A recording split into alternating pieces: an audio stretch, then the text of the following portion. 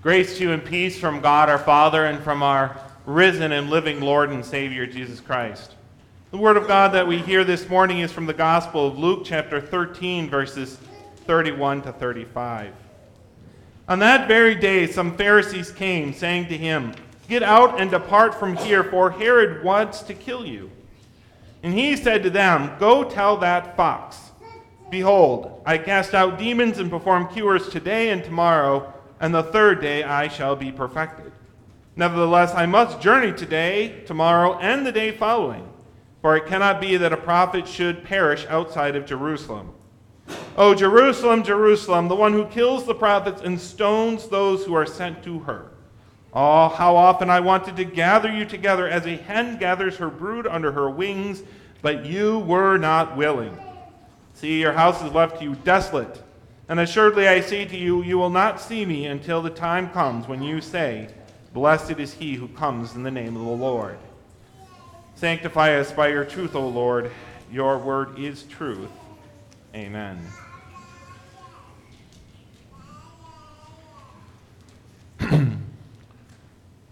What does this text teach us about the second petition, "Thy kingdom come"? In our sermon text this morning, we see Jesus focused, set on his journey to Jerusalem, on completing the work that the Father had given him to do, to go, to die, and to rise again on the third day. Our text therefore shows us that Jesus' kingdom comes through the cross. Jesus delivered his kingdom to us by his death and his resurrection. And therefore, when we pray, "Thy kingdom come," we are praising and thanking Jesus that he did set his face towards Jerusalem and would not be deterred from that trip, that he did die and rise again, that he removed obstacles like we see in our text today, which tried to prevent him from getting to Jerusalem. We furthermore pray that he would remove those same obstacles in our life, so that nothing would stand between us and the cross, so that we might learn how to cling to the cross above all other things, just like we were talking in this children's sermon about clinging to that water bottle because it's what gave me clean water in Africa. So we would cling to the cross of Christ as the thing that gives us the clear, clean water of life.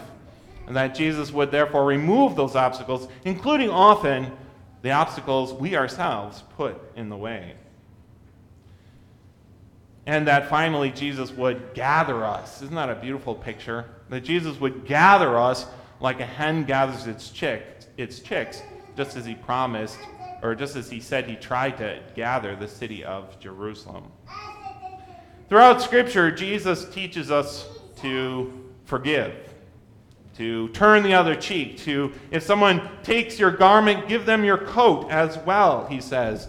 James reminds us to be swift to hear and slow to speak, for the wrath of man does not produce the righteousness of God. In short, the Bible urges us to love and forgiveness and patience, except in our psalm, in the first pages of your bulletin, it reminds us, be angry, yet without sin. Except in our epistle reading, the way that Paul talks about those people is not exactly loving, is it? He talks about them as people who love their belly. Except the way Jesus talks to the Pharisees in our text this morning, again, doesn't really sound loving and peaceful, does it? He opposes them and even warns them. Jesus teaches us to be loving and forgiving in all things, but anything that stands between Jesus and the cross must go.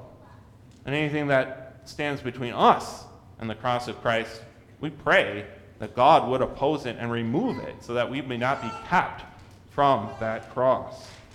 That's what we have. We remember even Peter himself, Jesus rebuked him and said to him, "Get behind me, Satan." Why? Because Peter was putting himself between Jesus and that cross. And then we have the same thing in our text this morning as well. These men, these Pharisees, are telling Jesus, leave. Do not come to Jerusalem. They're opposing God's will, God's plan of salvation. And Jesus opposes them. In verses 32 and 33, Jesus mentions 3 days. Today, tomorrow, and the day after. I'm going to preach and do miracles. And then he repeats the same thing. Today, tomorrow, and the day after, I'm going to journey to Jerusalem. Jesus' words here about 3 days to complete his work, 3 days to journey to Jerusalem, cannot be taken literally. There is too much in the Gospel of Luke between the chapter here and Jesus' entry into Jerusalem on Palm Sunday. There are too many things for it all to fit into 3 days. For example, we still have both the raising of Lazarus, hasn't been done yet, and Jesus eating with Zacchaeus. Remember that beautiful account of Jesus entering the city and going to eat at Zacchaeus' house. And if we were to take this mention of 3 days here as literal, 3 days till Palm Sunday, the raising of Lazarus and the eating with Zacchaeus would have to happen on the same day. So Jesus isn't being literal here. He's not saying 3 days until Palm Sunday. But he's emphasizing, he's pointing these Pharisees forward to the promise of the resurrection, isn't he? He's telling them that it will take 3 days for him to complete the work God has sent him to do. Not 3 days from this day when he's speaking, but 3 days from his death until the completion, the resurrection. And he repeats it twice to emphasize, to point us forwards to his death and his resurrection. These men are trying to keep him from Jerusalem, but he points us to the importance of Jerusalem and what he goes there to do. As he told his disciples and the Pharisees and us previously, destroy this temple, and in 3 days I will rebuild it. So when we pray, thy kingdom come, we are thanking Jesus that he set his face, that he made that journey, that he went to Jerusalem. We are thanking him that he fulfilled that work that the Father sent him to do. We are also asking that he would fulfill that work within us, in our hearts as well. That he would bring his kingdom, that he would fulfill that work of his kingdom to us and remove anything that opposes that cross. We often aren't very happy with God when he does remove those obstacles. A lot of times that means God is preaching a lot of law to us to teach us our sin so that we learn to repent and bow before the cross, and that's a very painful thing. We saw that in our Old Testament reading, didn't we? That Jeremiah preaching the law, warning them about the consequences of their sin. God was trying to draw the people to the cross. He was trying to remove that obstacle of their stubborn hearts, and they did not like it very much. We often also don't like it when God preaches that law to us, but when we pray, thy kingdom come, we are asking that Jesus would remind us of our sin, as painful as it might be, to remove those things that keep us from the cross and bring us to Jesus. In our text, some Pharisees come and tell Jesus, you need to leave, you need to go away, depart from Jerusalem, because Herod is seeking your life. What's the motivation of the Pharisees? Why do they approach Jesus with this warning? That's a question that has been debated in Christian churches almost since the first century. And there are some who, they put the best construction on these Pharisees and say that, they're Jesus' friends, they're actually looking out for him. But the context of the text, at least from what I read there, it doesn't seem to hold this up. It seems more likely that actually these Pharisees are not happy with Jesus. They don't want him in Jerusalem, and they're really just using this warning from Herod as an excuse to try and get rid of Jesus. For example, Jesus tells them, go to Herod, right? And that seems an odd thing for Jesus to say if he didn't already know that, they're kind of on the same level, on the same party. They're in the same place as Herod. He treats them as Herod's friends. And another example is when he says, Jerusalem, Jerusalem. And he's weeping over the fact that they won't accept him. He's really warning those Pharisees themselves. The very fact that Luke refers to them as Pharisees as well. The word Pharisees, especially in the Gospels, usually denotes those who are enemies of Jesus. There were some Pharisees who were believers and did follow Jesus, but usually they weren't called Pharisees anymore. They were then the disciples, regardless of what they were before. So it does seem as if they weren't coming out of a good motive. It does seem as though these men were just trying to get rid of Jesus. But ultimately, their motivation isn't what matters, is it? Whether they were friends of Jesus or enemies of Jesus isn't what matters. What matters is they are trying to divert Jesus from that path that God has set before him. They are trying to keep Jesus from his goal of Jerusalem and his death for our sins. That's true in our own life as well. The motivation isn't what matters. Peter had very good motivation, we would say, when he told Jesus, "Not far be it from you to go to Jerusalem to die." And yet Jesus said to him, "Get behind me, Satan." And in our epistle reading as well, when Paul is talking about those men, and he does not have nice things to say about them. Their end is destruction. Their God is their belly. Their glory is in their shame, who have set their minds on earthly things. A lot of the people whom Paul is talking about there, no doubt the first century Christians would have said, well, yeah, but they're such nice guys. They're just trying to help. They're just trying to preach God's word. The motivation doesn't matter, does it? What matters is these men are opposing Christ. That's very true in our own life as well. There are many things in our life that we might say seem innocent enough. Well, that's not really a sin. It's not really a sin to have money, for example, right? It's not really a sin to go fishing. But however innocent it may look on the surface, if it comes between us and the forgiveness of Christ, if it comes between us and Jesus, if it keeps us from drawing closer to him, we pray that God would remove it from our lives.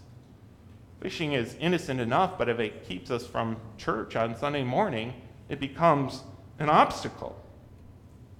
When we pray, "Thy kingdom come," we are asking that God would remove anything that comes between us and Jesus and his cross, no matter how innocent it may seem on the surface.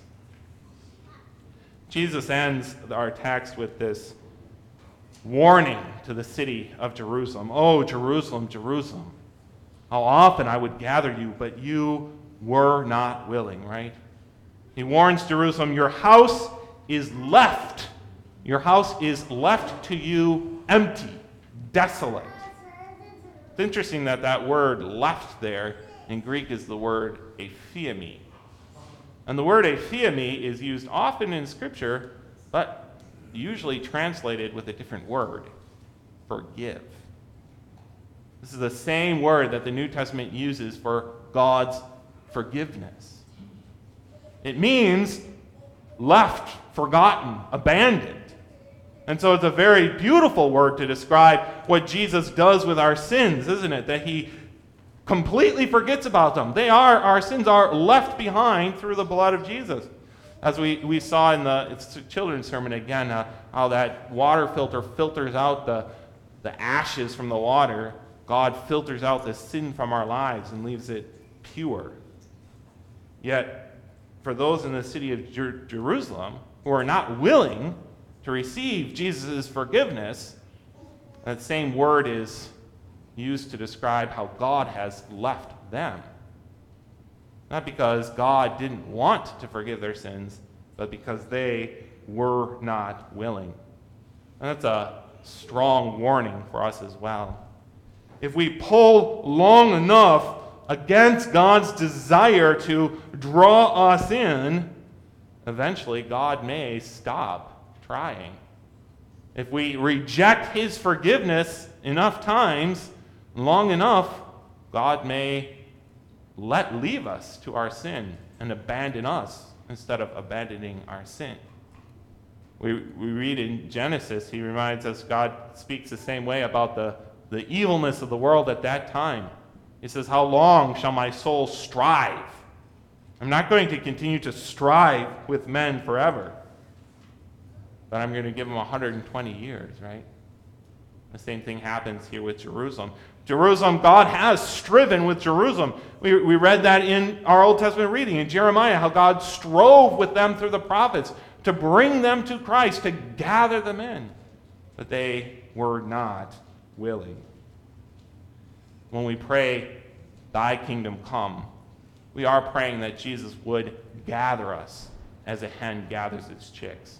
We are praying that God would remove from our hearts that evil desire which opposes his drawing, which tries to kick. Remember Paul? Remember what God said about Paul? He says, how hard is it for you to kick against the goads? That will, that desire that opposes Christ drawing us in Christ's forgiveness. We pray thy kingdom come. We're asking that God would demolish that desire within us so that he might draw us to himself and we might rejoice in that forgiveness. That he would not abandon us the way he abandoned Saul. The same thing happened with King Saul, who opposed God's will again and again, opposed that drawing of God until God finally opposed Saul. We pray that that would not be our fate, but instead that God would draw us as he does through his word and sacrament, drawing us ever closer to that cross. And we know that promise, that grace of God, which does live in our lives, which does still draw us. So even though we need to be alert and take the warning to heart here, we also don't need to be afraid, do we? Because if we're worried about the warning, that shows that God hasn't abandoned us, that he is still drawing us into that forgiveness, or we wouldn't care about the warning at all. Jesus does draw us like a hen and bring us to him. Jesus' kingdom comes through the cross. And so when we pray, thy kingdom come, we are asking that Jesus would oppose anything or anyone who stands between us and that cross. That Jesus would work within us that wonderful grace, that forgiveness of sins. That he would remove our sins, not remove us, but remove our sins from his memory, that he would draw us as a hen draws its chicks. Amen.